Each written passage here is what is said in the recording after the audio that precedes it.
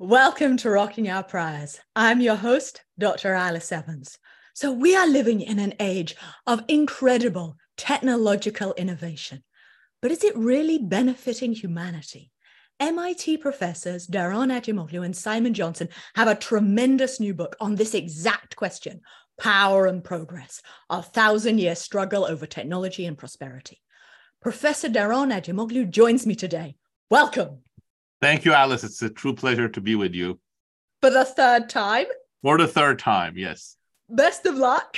Okay, thank you. I need it. I will need it. I have organized this podcast into 6 sections. I thought we should start off by thinking about how your theory departs from earlier books. Then I want to talk about premature deindustrialization in developing countries, early versus late industrialization. When does technology improve welfare? What's caused the fall in worker power? Is it globalization or automation? Why has automation increased, and how can technology be redirected? Should that be top down or bottom up? Okay. Perfect. Do we have a couple of days to cover all of these topics? Okay, Daron.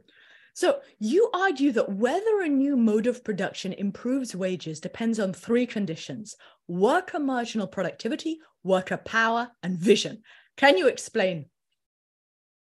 First, I think in economics, we have jumped too quickly from technologies improving average productivity to actually raising marginal productivity.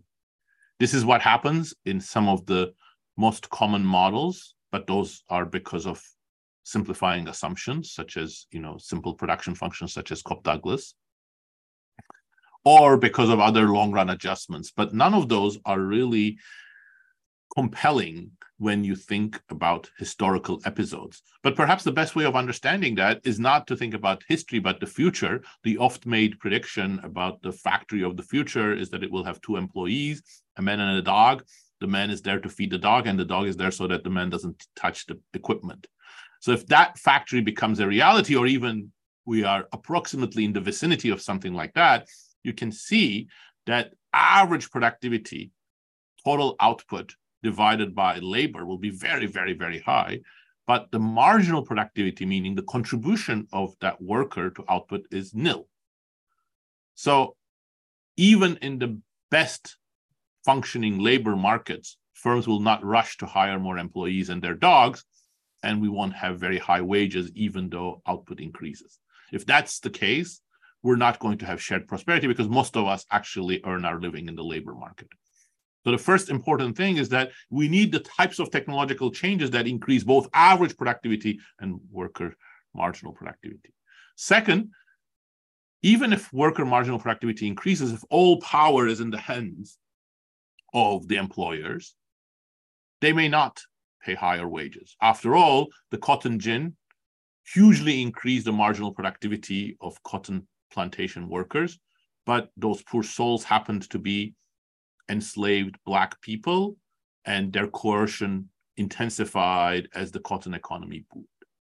Now, vision for us is critical because it shapes the other 2.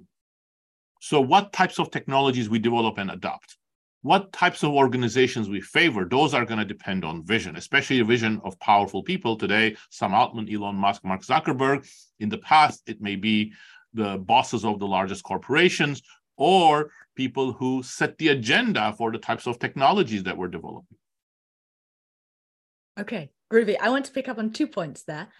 Firstly, so you say that technology improves welfare when it raises worker marginal productivity, right? So when it leads to these new task creation. But I wonder, is that only true of humans who exist independently of labor demand? If we think about beasts of burden, when I'm in Fez, when there are mules and oxen in Cambodia, they are only brought into being because of labor demand, and then they suffer, right? So technology may actually improve welfare when it displaces demand for non-human animals. Well, that's an interesting point. I find the philosophy of how inclusive we should be in our welfare measures very interesting and quite deep. And so I've stayed away from it. So in the book, we don't actually talk of welfare. We talk of shared prosperity, and we take it axiomatically that shared prosperity is a good thing. But we don't consider broader welfare issues, although I think there are some of those that are quite relevant about the future of work. Like, for example, how happy or dystopian would we be if all work disappeared?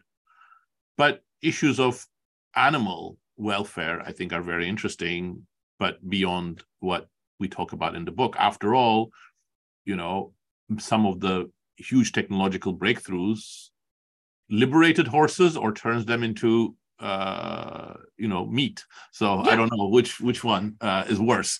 Well, the current horses die, but then you don't get more horses being brought into being for a life of suffering. Okay, now let's go back to vision. So why nations fail and the narrow corridor largely implied that each group wants to advance their self-interest, and they're more able to do so if they're strong and unified. But now you're saying we should pay more attention to vision. So I would like you to do me a favor and convince Daron of 4 years ago why social scientists should also incorporate the vision. I'm not sure whether I would be able to convince Daron of 4 years ago. Well, okay. Daron of 4 years ago was already thinking of some of these issues, but 10 years ago, perhaps, stubbornness is not a very easy thing to get rid of. But no, I mean, I think in social science, one path of progress with all its shortcomings is you make simplifying assumptions and you push them. So I think even when Jim and I worked on Why Nations Fail, we of course knew that norms matter. And we of course recognize that people will have ideas and those ideas will push in different directions, but we didn't really think too hard about how to incorporate those. Why did I feel compelled to take these issues more seriously in the current book? Because I think they become so much more central when we are talking about technologies. Because you see that people really need to have a kind of almost an ideology in order to go all in on a path of technological change or technological deployment, such as our example of Ferdinand de Lesseps in chapter 2. He brought his own ruin as well as his own success because of his dogged conviction about certain ideas. And that's not about self-interest. It's really, he convinced himself of a vision and he followed it. And it's relevant because it's not only that large companies today dominate technology, centralize information, and that's super profitable for their owners, but many, many, many of their top engineers become convinced of a particular way of viewing the future world, and they work towards that, even when that's not necessarily the only or even the best path for the future, for themselves, for their groups, for their economic and other interests. Okay. Now, the section I really love is on ideological persuasion. This too is new. You argue that rich people command higher status, which in turn makes them more persuasive. And that ideological power is reinforced by institutions that entrench their wealth. And you give a really great example of the 2008 financial crisis. Can you share that with us? Yeah, I mean, let me actually, before I go to the 2008 financial crisis, let me tell you why, again, that sort of was so central for Simon and my thinking on this. Because, we wrote, both Simon and I are convinced technological change is the root cause of why we are so much more comfortable, so much healthier, so much more prosperous today. But we wrote the book partly as a corrective against techno-optimism. And the thing that, strikes you when you start thinking about it this way is not that, people in Silicon Valley who are becoming rich out of their technological innovations are optimistic about them. But all of the intellectual gatekeepers in the United States are crazily optimistic. All of the tech journalists are mesmerized by these widgets. When they're supposed to actually hold these companies accountable, they just follow every little idea they have. So how come? So that's where ideological persuasion became so important. And why is it that, all of the journalists in major newspapers are so mesmerized by the tech companies? Because tech companies are so successful in the United States for good reason. They are the engine of economic growth, and the US has really enjoyed tremendous prosperity because of Silicon Valley, but also because, they have used this power to enrich themselves with venture capital funding, with their huge sizes, And all of that builds an image of success, and success brings together with it a huge power to persuade others that you are in the right. Let me push back about that again slightly. So I'm totally with you that successful people, like for example, I was in Alabama and people saw Trump as our president, and that's partly because of the veneration of wealth, and he markets himself as a successful businessman. So I'm with you on that. But if you're saying that we venerate wealth and we recognize and we venerate those with high status and wealth, what about, the culture wars? That's incredibly politicized. There's incredible discontent and dissent about various aspects of culture, but that seems totally detached from who has higher wealth. Many of the wealthiest people in America would be pushing a liberal agenda, but they don't seem to have the power to convince everyone else. Right. So first of all, absolutely, you're 100% right, Alice. I didn't mean to say that wealth immediately brings with it full persuasion. In fact, one of the topics of my next big agenda with Jim Robinson is to actually think about the backlash that success creates. And you can see that in the case of Wall Street, the example that you mentioned. Those two forces were functioning together. Wall Street bankers became figures of hate in some quarters because they were so powerful and they got what they wanted. But partly they got what they wanted because their access, their ability to talk to powerful people, journalists and policymakers, together with their success, again measured by wealth and money, made them so convincing about, the financial system is critical and it's going to fall to pieces unless you bail us out. But that didn't stop other people then reacting to them. And I think we have the same situation in the culture wars, that those who are enjoying the fruits of globalization and technological change have an ability to convince others, some guardians of public opinion, but on the other hand, their agenda is also creating a lot of backlash. The general point that I sort of always emphasize is Trump is probably one of the most flawed figures in at least recent history. But that doesn't mean that the anger that he is articulating is false. There are real reasons, both cultural and economic. And I think the kind of questions that you're asking need to be asked for probing that. Okay, now let's shift to development economics. How much of premature deindustrialization is due to automation? I don't know. I suspect quite a bit of it, but it's been an open question. Now, the current book has also convinced me that things that several economic historians argued in the past were really important, such as, for example, the deindustrialization of India as it became colonized by the East India Company and the British government was really very, very important in setting back that country by a century or more. And if that's the case, premature deindustrialization, the word that Danny Roderick coined for the phenomenon that many developing countries, according to their current level of development and sectoral composition, should have growing manufacturing sectors, but they have shrinking manufacturing sectors. That could be really important for their future growth potential. And in fact, the success stories, South Korea, Taiwan, Hong Kong, China later, were the ones that did really expand their manufacturing and exports. So that premature deindustrialization really could be a big problem. Why that happens, there are many factors at play. I think automation is really important. Globalization, the type of globalization we've had is probably important because many of those countries ended up competing against China, and China exploited cheap labor, good technology transfer, and economies of scale.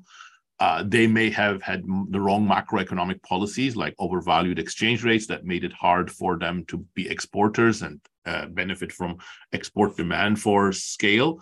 Again, my money is on automation, as not robots, not AI, but the more sort of numerically controlled machinery and automated conveyor belts, et cetera, reducing costs and making Western companies more competitive than they would have been otherwise. But I think we don't have conclusive evidence on that. So let me pick up on that. So when explaining why some countries are rich and others are poor, some people might invoke institutions or culture or geography. Oh, who would do that? But here's a question for you. To what extent did East Asia just have good timing? It industrialized at a time when you could have low enough wages, you could use relatively labor-intensive methods and still be competitive in global markets. But that avenue now seems foreclosed because automation is able to displace very cheap labor, as in Bangladesh. Absolutely, 100%, yes. They had the right institutions, which weren't great, but a little bit better than some of their peers. Some fortunate policies, good human capital, and good timing. I mean, there are so many things that in my mind are so fortunate about Taiwan and South Korea, for example. In my reading, although this is very speculative, they wouldn't do what they did if it wasn't for the threat of communism.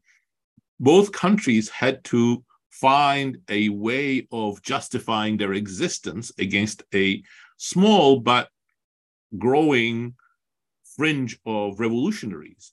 And economic growth, one that actually benefited a significant number of people in the country, was a very attractive thing. I mean, otherwise, how do you explain Kuomintang being one of the most vicious, extractive, kleptocratic regimes in mainland China, and suddenly they become a developmental dictatorship once they're on the island of Taiwan? So it's hard to see. But the timing that the world was ready for first do labor-intensive, low value added, and then move up the value chain. That was a great timing, yes. Okay, here's an extra point. And this is a question. What do I know? But I want to ask you about demand. So you say that technology that merely duplicates the existing tasks of human labor is not as good as technology which complements human labor with new tasks, right? But aren't new tasks usually tied for new products for which there must be new demand?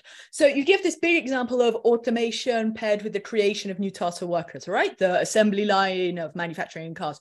But that took place in a country at the technological frontier, the USA, with strong internal demand for new products. Whereas developing countries tend to have this problem of weak internal demand, so they export to rich countries. So isn't there something about demand that we also need to think about? That's a great point. Possibly, yes. In fact, many of the examples of new tasks do occur in the context of new products. But sometimes the new products are created from new tasks, and sometimes the other way around. So let's just step back for a second and sort of go over the argument that you just summarized, because I think it's a very important argument. So first of all, what are new tasks? I think new tasks are what Keynes missed, and Keynes got so many things right. It's surprising that he missed anything. But when he 1929 he wrote the essay about the economics of our grandchildren, he was bang on target about how much productivity growth there would be in the next 80 years. He was bang on target that this would take the form of labor-saving technologies, that you would have lower labor requirement for many of the industrial processes that were at the heart of the economy at the time. So that's why he jumped to technological unemployment, and he had semi-utopian, semi-dystopian ideas of people not working or working much less or whatever. So what did he miss? Why didn't that happen? Well, what he missed is that as automation was taking place and technological improvements were increasing average productivity, the economy was also creating a lot of new tasks, like the example of the Ford Motor factories that we emphasized, where automation went hand in hand with a whole number of technical tasks which were critical for the cars to be produced and inspected, maintained, quality control, better engineering, better back office tasks. Now, in that example, it's quite clear that without mass demand for cars, those new tasks would not get off the ground. And they were critical for, say, for example, the auto industry going from a few thousand employees to 400,000 employees. If you couldn't do that without new tasks, because if all you did was automation, you're not going to have that sort of employment growth. But you couldn't do that without a huge increase in demand as well. So those two are accompanying each other. But if you look at other examples, sometimes it is the new tasks that are creating the new demand, like ATM machines. ATMs should replace tellers. But for the first few decades of the mass adoption of ATMs, the number of tellers did not decline much. Why is that? Well, because tellers now shifted to other tasks, more advising, financial product management and marketing. So they created these new products for which then the consumers had demands because it actually helped them in various different ways. But it was the two sort of came together. It wasn't like the demand drew the new tasks together with it. But you are probably still right that somehow if there was a Keynesian or other limit to aggregate demand, that might retard or prevent the creation of new tasks. Okay, now I have another question, going back to premature deindustrialization. Now, we've already established that Alice was right about, of course, timing. So why has Vietnam avoided that trap? Why has Vietnam avoided premature deindustrialization? I don't know. I have not studied the Vietnamese economy very well, but from a very, very, very superficial look, Vietnam had cheap enough labor and some labor and financial repression to jump into the export economy, even though it was very difficult at the time. I think, part of the reason why I say, for example, Indian manufacturing couldn't compete against China is that their labor costs were already high by the 1980s. Vietnam, coming out of a very, very devastating form of communism, had such low wages that perhaps that created some sort of space for them. I'm certainly not advocating that type of labor repression, but that timing again might have just created enough room for Vietnam to do it. But they have done it in a very repressive way ever since. Okay, now you mentioned India, and that's a great point. In many developing countries like India, firms are very small. Do you see small firm size as a barrier to technology adoption and worker marginal productivity? Absolutely both. And that's the sort of, we're not, Simon and I, let me emphasize that, I'll emphasize it a couple of times. We're not advocating slower automation. We're advocating automation, but going hand in hand with new tasks. If you look at the data in the United States, and I think it's similar, but I've looked at the data in the United States and in France on this, but it's similar in other countries as well, so far as I know. The adoption of all kinds of technologies increases quite strongly with firm size. Small firms, even in a country like the United States that has reasonable financial markets and room for small firms to actually access credit and things like that, they just don't. Economies of scale, all of the planning, all of these things probably make it very difficult for them. So they don't automate. They're more labor intensive, but they also don't adopt the new tasks. There are exceptions. Those exceptions tend to be those small firms that start very innovative. For example, if you look at small firms that actually patent or do R&D, they grow very fast and they introduce new products, they introduce new tasks. But the large number of small firms that are not very innovative are not technologically advanced in terms of adoption either. And I think that's actually a problem. My previous books were very much motivated by economic development, the big gulf of political and economic and social development that exists around the world. The current book with Simon is much more focused on the industrialized world, though with lessons and concerns for the developing world as well. But if you're going to talk about technology in the developing world, you have to worry about small firms, slow technology adoption, even when there is a lot of returns to it, informality in the labor market, which is really a barrier to both worker power, worker voice, worker productivity. So all of these issues, we avoid by focusing on the industrialized world. Okay, let's avoid them and let's skip back to England, 19th century industrialization. So here's a question for you. Why did it take many decades before 19th century industrialization improve public welfare in England, but such a short time in South Korea?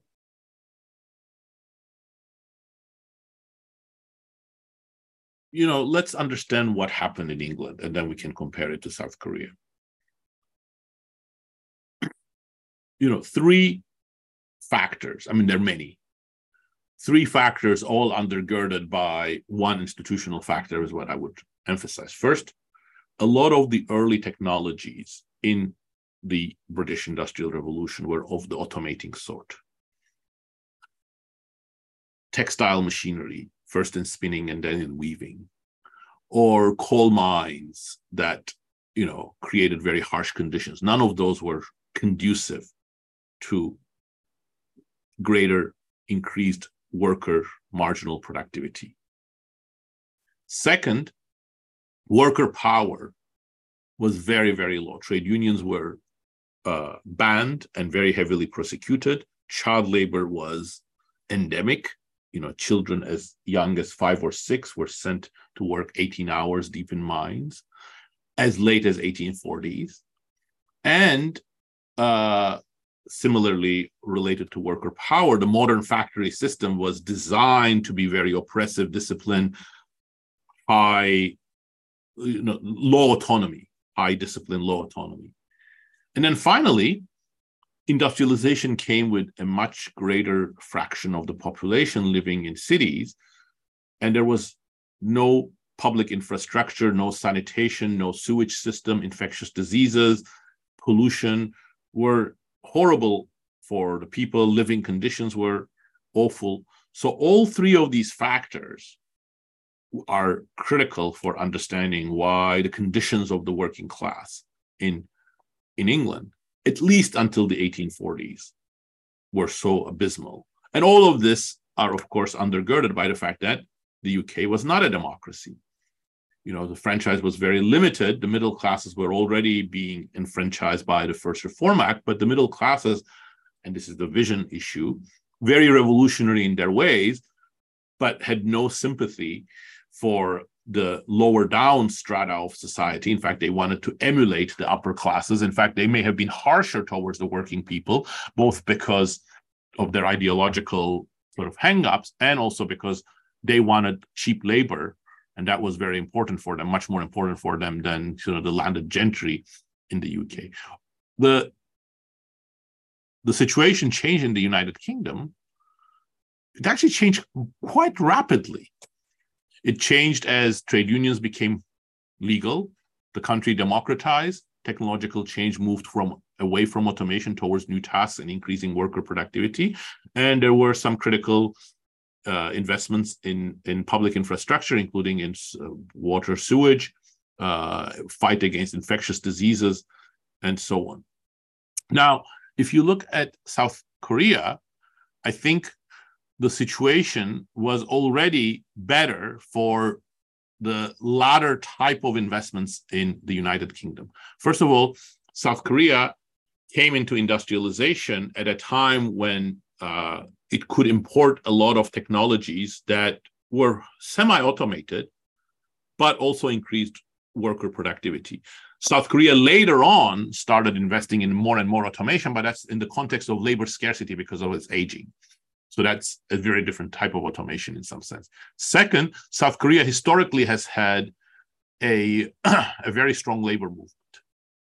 So, even during General Park, the labor movement was sort of nascent and creating trouble in certain factories.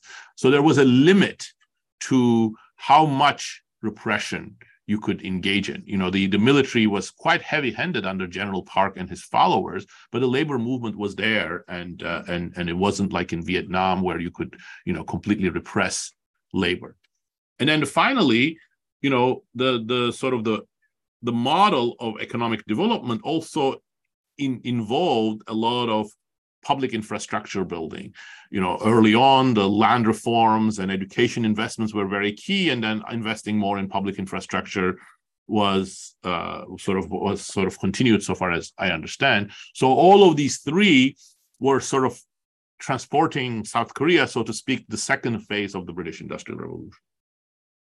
So I'm with you in terms of timing and piggybacking on pre-existing technology, which enabled it to harness its assets of high skills at low labor costs, including cheap food. Like, for example, abortion. The fact that you could have abortion enabled women to rapidly seize new economic opportunities rather than staying at home. The fact there was massively improved sanitation means that you didn't need women to be doing all that care labor.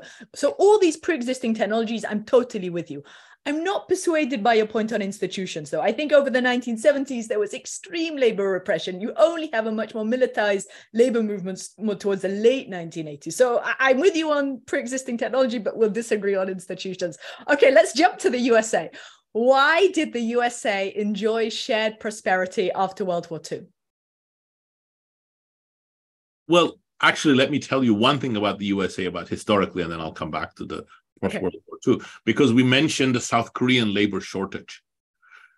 Why that was, labor shortage is great for labor, but not just through the simple neoclassical mechanism. It also encourages the type of technologies and the path of technological progress that you try to make best use of your scarce factor.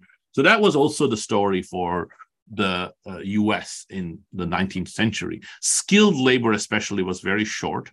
So you had to use skilled labor very well, but you also had to make the unskilled labor perform some of the tasks that skilled labor could do. And that was a lot of investments in machinery that increased the productivity of unskilled labor, including via training, but including via standardization, interchangeable parts, American system of manufacturing. So all of those actually created a path upon which, say, Henry Ford and car manufacturing and then other heavy industries also built. But the 3 decades that followed World War II are really sort of the apex of this. So you have rapid automation, just like you had in the 19th century with the interchangeable part system standardizing some tasks, and Henry Ford introducing electrical machinery, more sort of, for its time, more advanced labor replacing machinery. But at the same time, exactly like during those times, you had all these new tasks in manufacturing that were critical as technical tasks, as machine operation, that required training, that required higher wages and care and careful work from employees throughout both manufacturing and outside of the manufacturing. So technology was taking not just an automation direction, but these new tasks that were critical for labor's marginal productivity to increase. At the same time, the labor movement that had become stronger during New Deal sort of continued with some setbacks in the post-war era.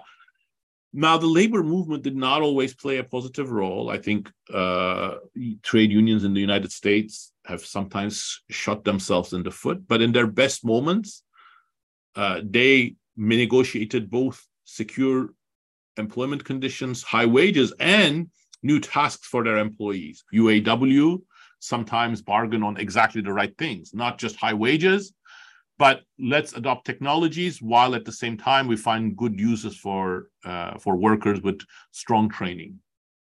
And also critically, this was developing in the context of a regulatory environment, which was building up as a counterweight, a countervailing power against the cloud of the biggest companies. So this is the period in which you have all sorts of regulations for safety of products, for antitrust.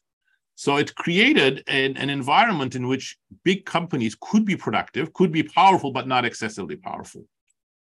Okay, so now we see, now we come to the rise of inequality. So in your book, you say the most important driver of the increase in inequality and the loss of ground for the American workers is the new social bias of technology. So I have a question for you. Do you think the new social bias of technology is a cause or a consequence of falling worker power? Both. Absolutely. Okay. Absolutely both. So what? But let me clarify that statement first. Yeah, sorry. Because it's not obvious. It would not have been obvious to me that would be so. And this is the basis of a lot of the arguments of the book. And it draws on my research with Pascual Restrepo. For example, we find that a very large fraction, 50 to 70% of the increase in between detailed demographic group inequality in the United States can be explained by automation.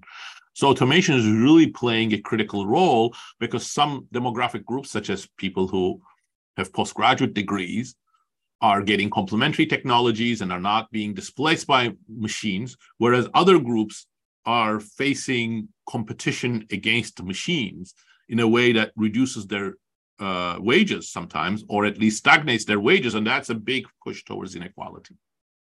What do you think of the Stansbury and Summers paper that industries with larger declines in their labor rents had increases in profits to capital? So they find that manufacturing was not the biggest, was not the industry with the biggest decline in labor rents. So I think manufacturing has always been the place where labor is best organized, and that's a double-edged sword. When you start with good organization of labor, that's going to retard things for a while, but that's also where both the incentives for automation and the fall in the labor share could be sharpest if managers succeed in reducing labor power. So, this is another fact that's very well known, but not sufficiently incorporated into people's thinking. If you look at the U.S. period, the U.S. Post 1980 era, there's a very sharp decline in aggregate labor share, but it is driven mostly by manufacturing. It's not like in the services or healthcare or education. It's really in manufacturing, and it's not all manufacturing. Some manufacturing sectors are maintaining their labor share, both for technology and labor bargaining power reasons, and some of them are having very sharp declines in their labor share. So again, if you look at which are the sectors where you have these sharp declines, it is those that are automating. And why is that coming? Well, first of all, automation is displacing workers, automating production processes. But second, automation is also clawing back some of the labor rents. So that's the way, and this is some of the new work that I'm doing with Pasquale, is exactly about this sort of automation in imperfect labor markets, so to speak. Okay, can I play devil's advocate? Please. So you argue that globalization isn't responsible for falling worker power, right? No, I'm not saying that. But what we are saying is that globalization hasn't had quite the same impact as automation. Now, two things. First of all, globalization should be distinguished in, three-way distinction. One, which is financial globalization. We don't talk much about it, and it's not super important, I think, for this debate, but maybe in the future turn out to be more important. Second, trade in goods. And third, offshoring. So offshoring is actually quite important, but it's actually smaller in the set of industries and tasks that it affects than automation in offices and automation on factory lines. But offshoring works very similar to automation, and it has similar effects. That's what Pasquale and I find. Trade in goods, that's quite important in, for example, people being displaced from their work, from their jobs. But its effects on inequality are more limited for two reasons. One, this is the simpler one to understand. If you look at the sectors that have been affected by globalization, they weren't the high wage, high rent sectors. So textiles, apparel, simple assembly. So workers were paid decent wages there, but they weren't like paid the type of wages that manufacturing workers received in cars, metals, electronics, petrochemicals, and so on. So therefore, the fallout in terms of wages wasn't as severe. Second, trade is a sectoral reallocation. Sectoral reallocation has very important consequences, but its inequality effects are somewhat more indirect. Whereas automation really hits the tasks, and the demographic groups specialize in those tasks much more directly. Okay, so I'm with you, but then we have a question about what led to this rise of automation. And I think there are two different explanations. One might be its agency, its economists like Friedman with their cost-cutting initiatives and their ideological power. But another possible explanation is perhaps more structural. So over the 1970s and 80s, Western labor costs rose, regulations tightened, as you mentioned, and East Asia became much more competitive. Oh, no, we say that in the book. We don't perhaps emphasize it as much, but let me completely agree. We're 100% right, Alice. I would say there are three factors that are really important. One is the vision, for example, coming from Milton Friedman about what managers should do. Second is the vision of the tech industry. Let's not forget that. The Milton Friedman vision could have gone in many different ways. It got channeled into automation because the tech industry at the time also provided the tools for automation. So those two are very important. But the third is competition. Labor cost saving became so important, partly because of reality and partly because of the image of the Japanese companies destroying American manufacturing. So, many of those ideas of lean workplaces with lower labor costs gain popularity in the context of discussing how can we compete against against Japan and then China. So I would push for this more sort of structural narrative that as the So you don't think ideas matter, Alice? Yeah, exactly. Just to mess with you, Daron. I'm making this all up, right? So what about saying as the inevitable outcome of economic growth in both the East and the West, then you get this higher pressure for automation. And so, whatever economists came up with, it was bound to spread. Absolutely. Because that was working with. Absolutely. That's part of the issue. But, again, the fact that it hasn't worked out quite the same way across different nations, all of them exposed to China trade, suggests that that's not the only thing. For example, Germany, Germany has gotten some things right, some things wrong. There are many pockets of inefficiency in the German economy, but their manufacturing sector is doing quite well, especially export-facing manufacturing sector. And they didn't go to full automation. They are far ahead of the United States in terms of robot adoption, but at the same time as they are adopting robots, they're also creating new technical tasks for workers, and that has turned out to be pretty good for productivity. But wait, I would distinguish between 2 points. So my argument would be that automation is inevitable because of the growth in the East and the West, and that's happening everywhere, even in Germany, as you say. Exactly. So the difference is not whether firms adopt automation, but how they adopt in response. Good, perfect. That's even more compelling. Yes. So now here's my follow-up question on Germany. So how do you know that this job preservation is due to German institutions, their worker councils, rather than their human capital, their 3-year apprenticeships, et cetera, that drive a strong worker commitment, et cetera? Both. Okay. So absolutely, worker training is critical. Part of the reason why firms try to upgrade the skills of blue-collar workers when they introduce robots is because these workers are very valuable. They have a lot of firm-specific and industry-specific, very valuable skills. But that apprenticeship system is institutional. It's part of the critical institutions of the German labor market. So I wouldn't see that as separately from institutions. And in fact, human capital, as for example, schooling human capital, is lower in Germany because many people go into this vocational track relative to their American counterparts, which go to general schooling. But also other aspects of labor market institutions matter. So very nice paper by my colleagues Simon Jaeger and Benjamin Schorheider, for example, shows that German manufacturing companies that have work councils adopt more robots than those that don't. And the reason for that is because work councils improve the communication between workers and work councils and worker representation on boards. So worker representation on boards communicates the relevant information to workers, and they say, oh, okay, well, we have to adopt the robots, perhaps because of the international competition, as you've argued. But then they also make adjustments so that workers are not excessively harmed by that. But they are harmed, by the way.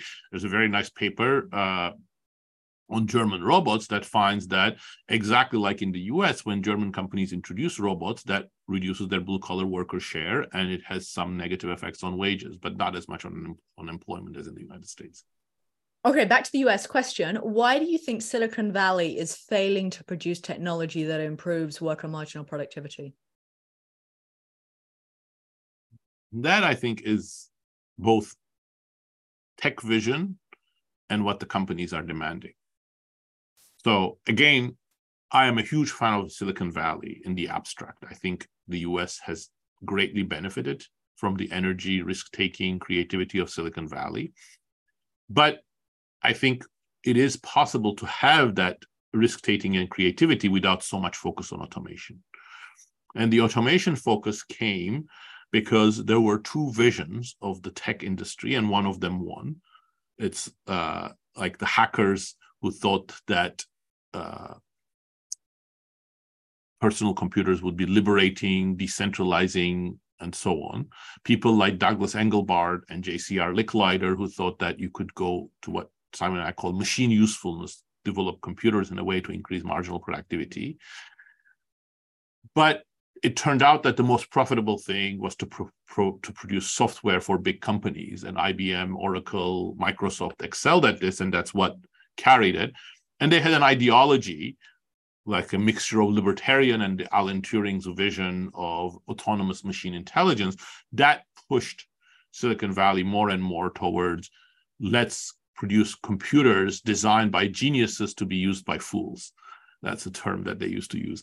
But at the same time, it became synergistic with the vision of large US companies that said, we want technologies to reduce labor costs. So these two visions became synergistic. As early as 1950, some managers were marveling at how numerically controlled machinery was the first step towards a workerless factory. So that vision was always there. Okay, I want to question this idea with a counterfactual. So in Taiwan, there is much more democratic participation in technology, right? Has this led to technology with a better social bias or with higher worker marginal productivity? Well, I think it has. I think wages have been relatively high in Taiwan, and workers are central in many of the key production facilities. It has also certainly led to greater worker participation in industrial decisions, debates, and more democratic participation. But, I'm not an expert on the Taiwanese economy, the counterfactual of what would have happened to Taiwanese wages with a different direction of technology. I think that would be a fascinating thing to study. Sorry, I wasn't clear. I mean, has the technology that they've innovated, that they've developed, has that been better or different because of these institutions? Like, so your argument? No, because Taiwan is producing technologies for the US market too at the end, and they are synergistic with, the chips they produce are then being used by Silicon Valley companies. So Taiwan is not quite a leader in the direction of technology, although, they've been super innovative. Okay. I only have 2 questions left. Lucky you. Okay, so you say, we need to redirect technology. And you talk about this sort of top-down style industrial policy, like competitions and prizes for tech that improves productivity with a social bias, right? But now let me play devil's advocate. Aren't innovations always a product of their designers? And this, at present, this is very narrow. This is an educated male elite. Mm-hmm. And don't we really need is for government bureaucrats or people who desperately care about inequalities to be empowered with technological skills that enable them to innovate at the front lines about the that they care about? Don't we need to think about a nation of tech whiz kids, including women, for example? So I'm thinking, instead of focusing on institutions or top-down level industrial policy, what about saying, let's skill there's this new book, Recoding America. What about making tech skills, strong across the population, and then everyone will be innovating in ways that in addressing the inequalities that they see. Absolutely. That's super useful and needs to be done. But it is just one of the levers. There are hundreds of promising startups in Silicon Valley. It's not just Google, Microsoft, Amazon, Facebook. But what happens to many of these startups? They got acquired. Many of their technologies are sidelined. And even worse, knowing that the most direct route to riches for a startup founder is to be acquired by Google, they choose their technologies to be consistent and compatible with Google's vision. Right. So it's not just, the startups and the new ideas, the whole ecosystem matters. But, let me just take this by steps, because I think you've jumped into the key conclusion of, my life's work, and not everybody accepts it. I don't know how, but, the idea is, and this is at the center of the book, technology is very malleable. We skipped this step and we said automation, new tasks. Why can you do both automation and new tasks, or a different balance of it? Because technology is malleable. There's nothing in the nature of the binary code that says it should automate. Autonomous intelligent machines is not the only way to develop digital technologies, nor was it the most productive way of developing it. Douglas Engelbart has played a really formative role, for example, with his innovations like hypertext and the mouse, and what his students did, collaborators did in the Xerox PARC. So there are many different ways of developing these technologies. Now, even once you admit that, there are two arguments that you can make against the sort of redirecting technological agenda. One is, for example, best summarized by the British science writer Matt Ridley, which is, innovation is always completely decentralized and organic. There's no way anybody can guide it, either an entrepreneur or a bureaucrat. You just have to let those different weeds grow in their own speed. If that's the world, any redirection is not going to work. Or second, that even though technology is malleable, you need these geniuses who kind of have amazing ideas, and there's no other way of developing it.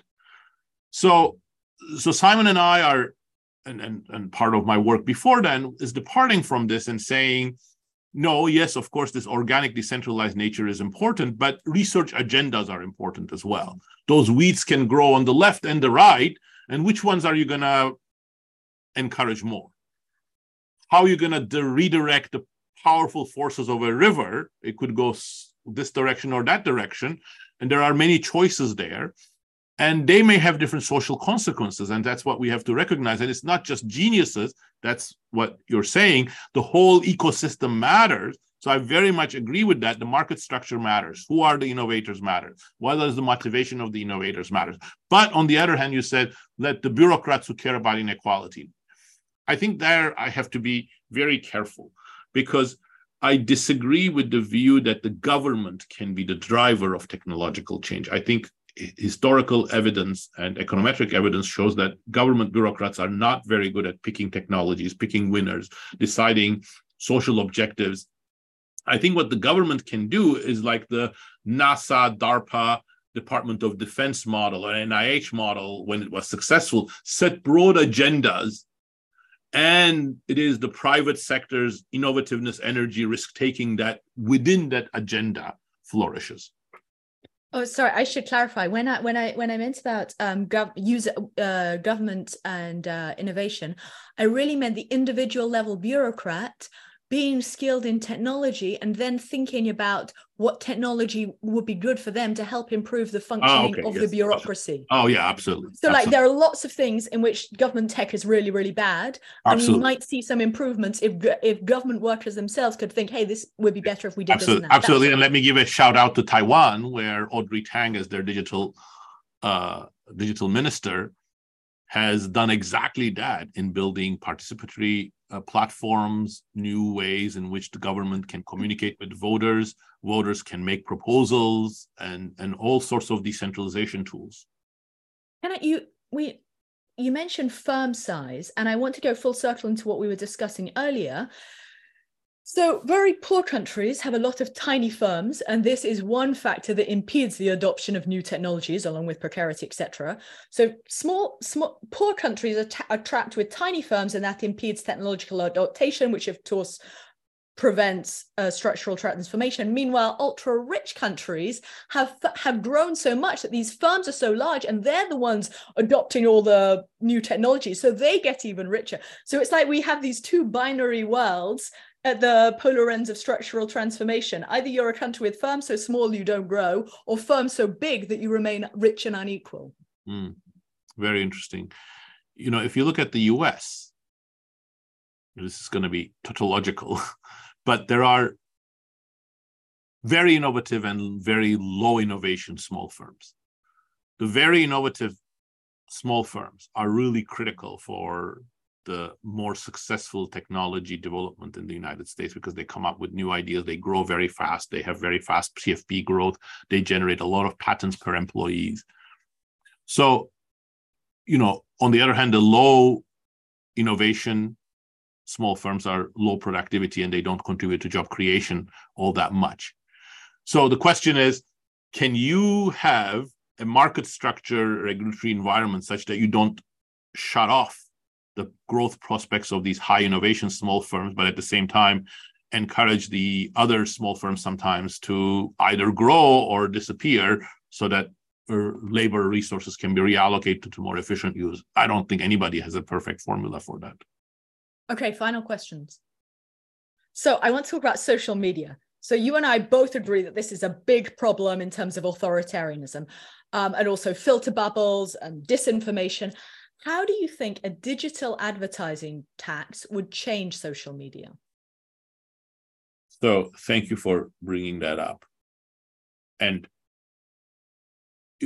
digital ad tax is one of our several policy proposals. Let me first preface that by saying we should perhaps, we say this in the book, but we should emphasize it even more. Our policy proposals are made in the spirit of generating ideas. We're not sure that any one of them would be adopted or would not be would be the best ones as opposed to alternatives.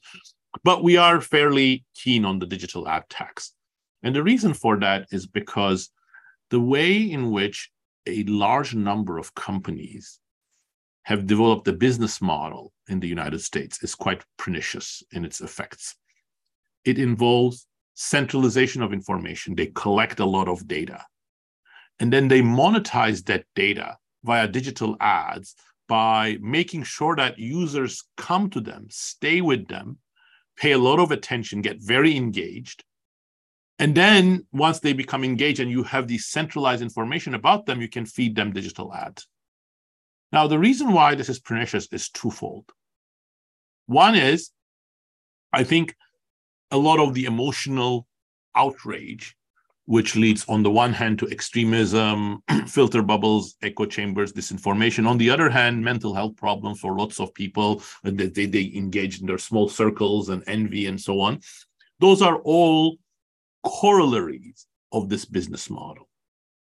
And that those are all negative. We don't want a generation that has such mental health issues. Again, I don't think anybody knows exactly the effects of social media on mental health. There are conflicting research papers, but I think the evidence is fairly clear that it's one of the contributing factors to negative mental health outcome. We don't want disinformation, which has been really bad for democratic participation. So those are direct reasons, but there's also an indirect reason. The digital ad finance business model shuts off possibilities for other business models.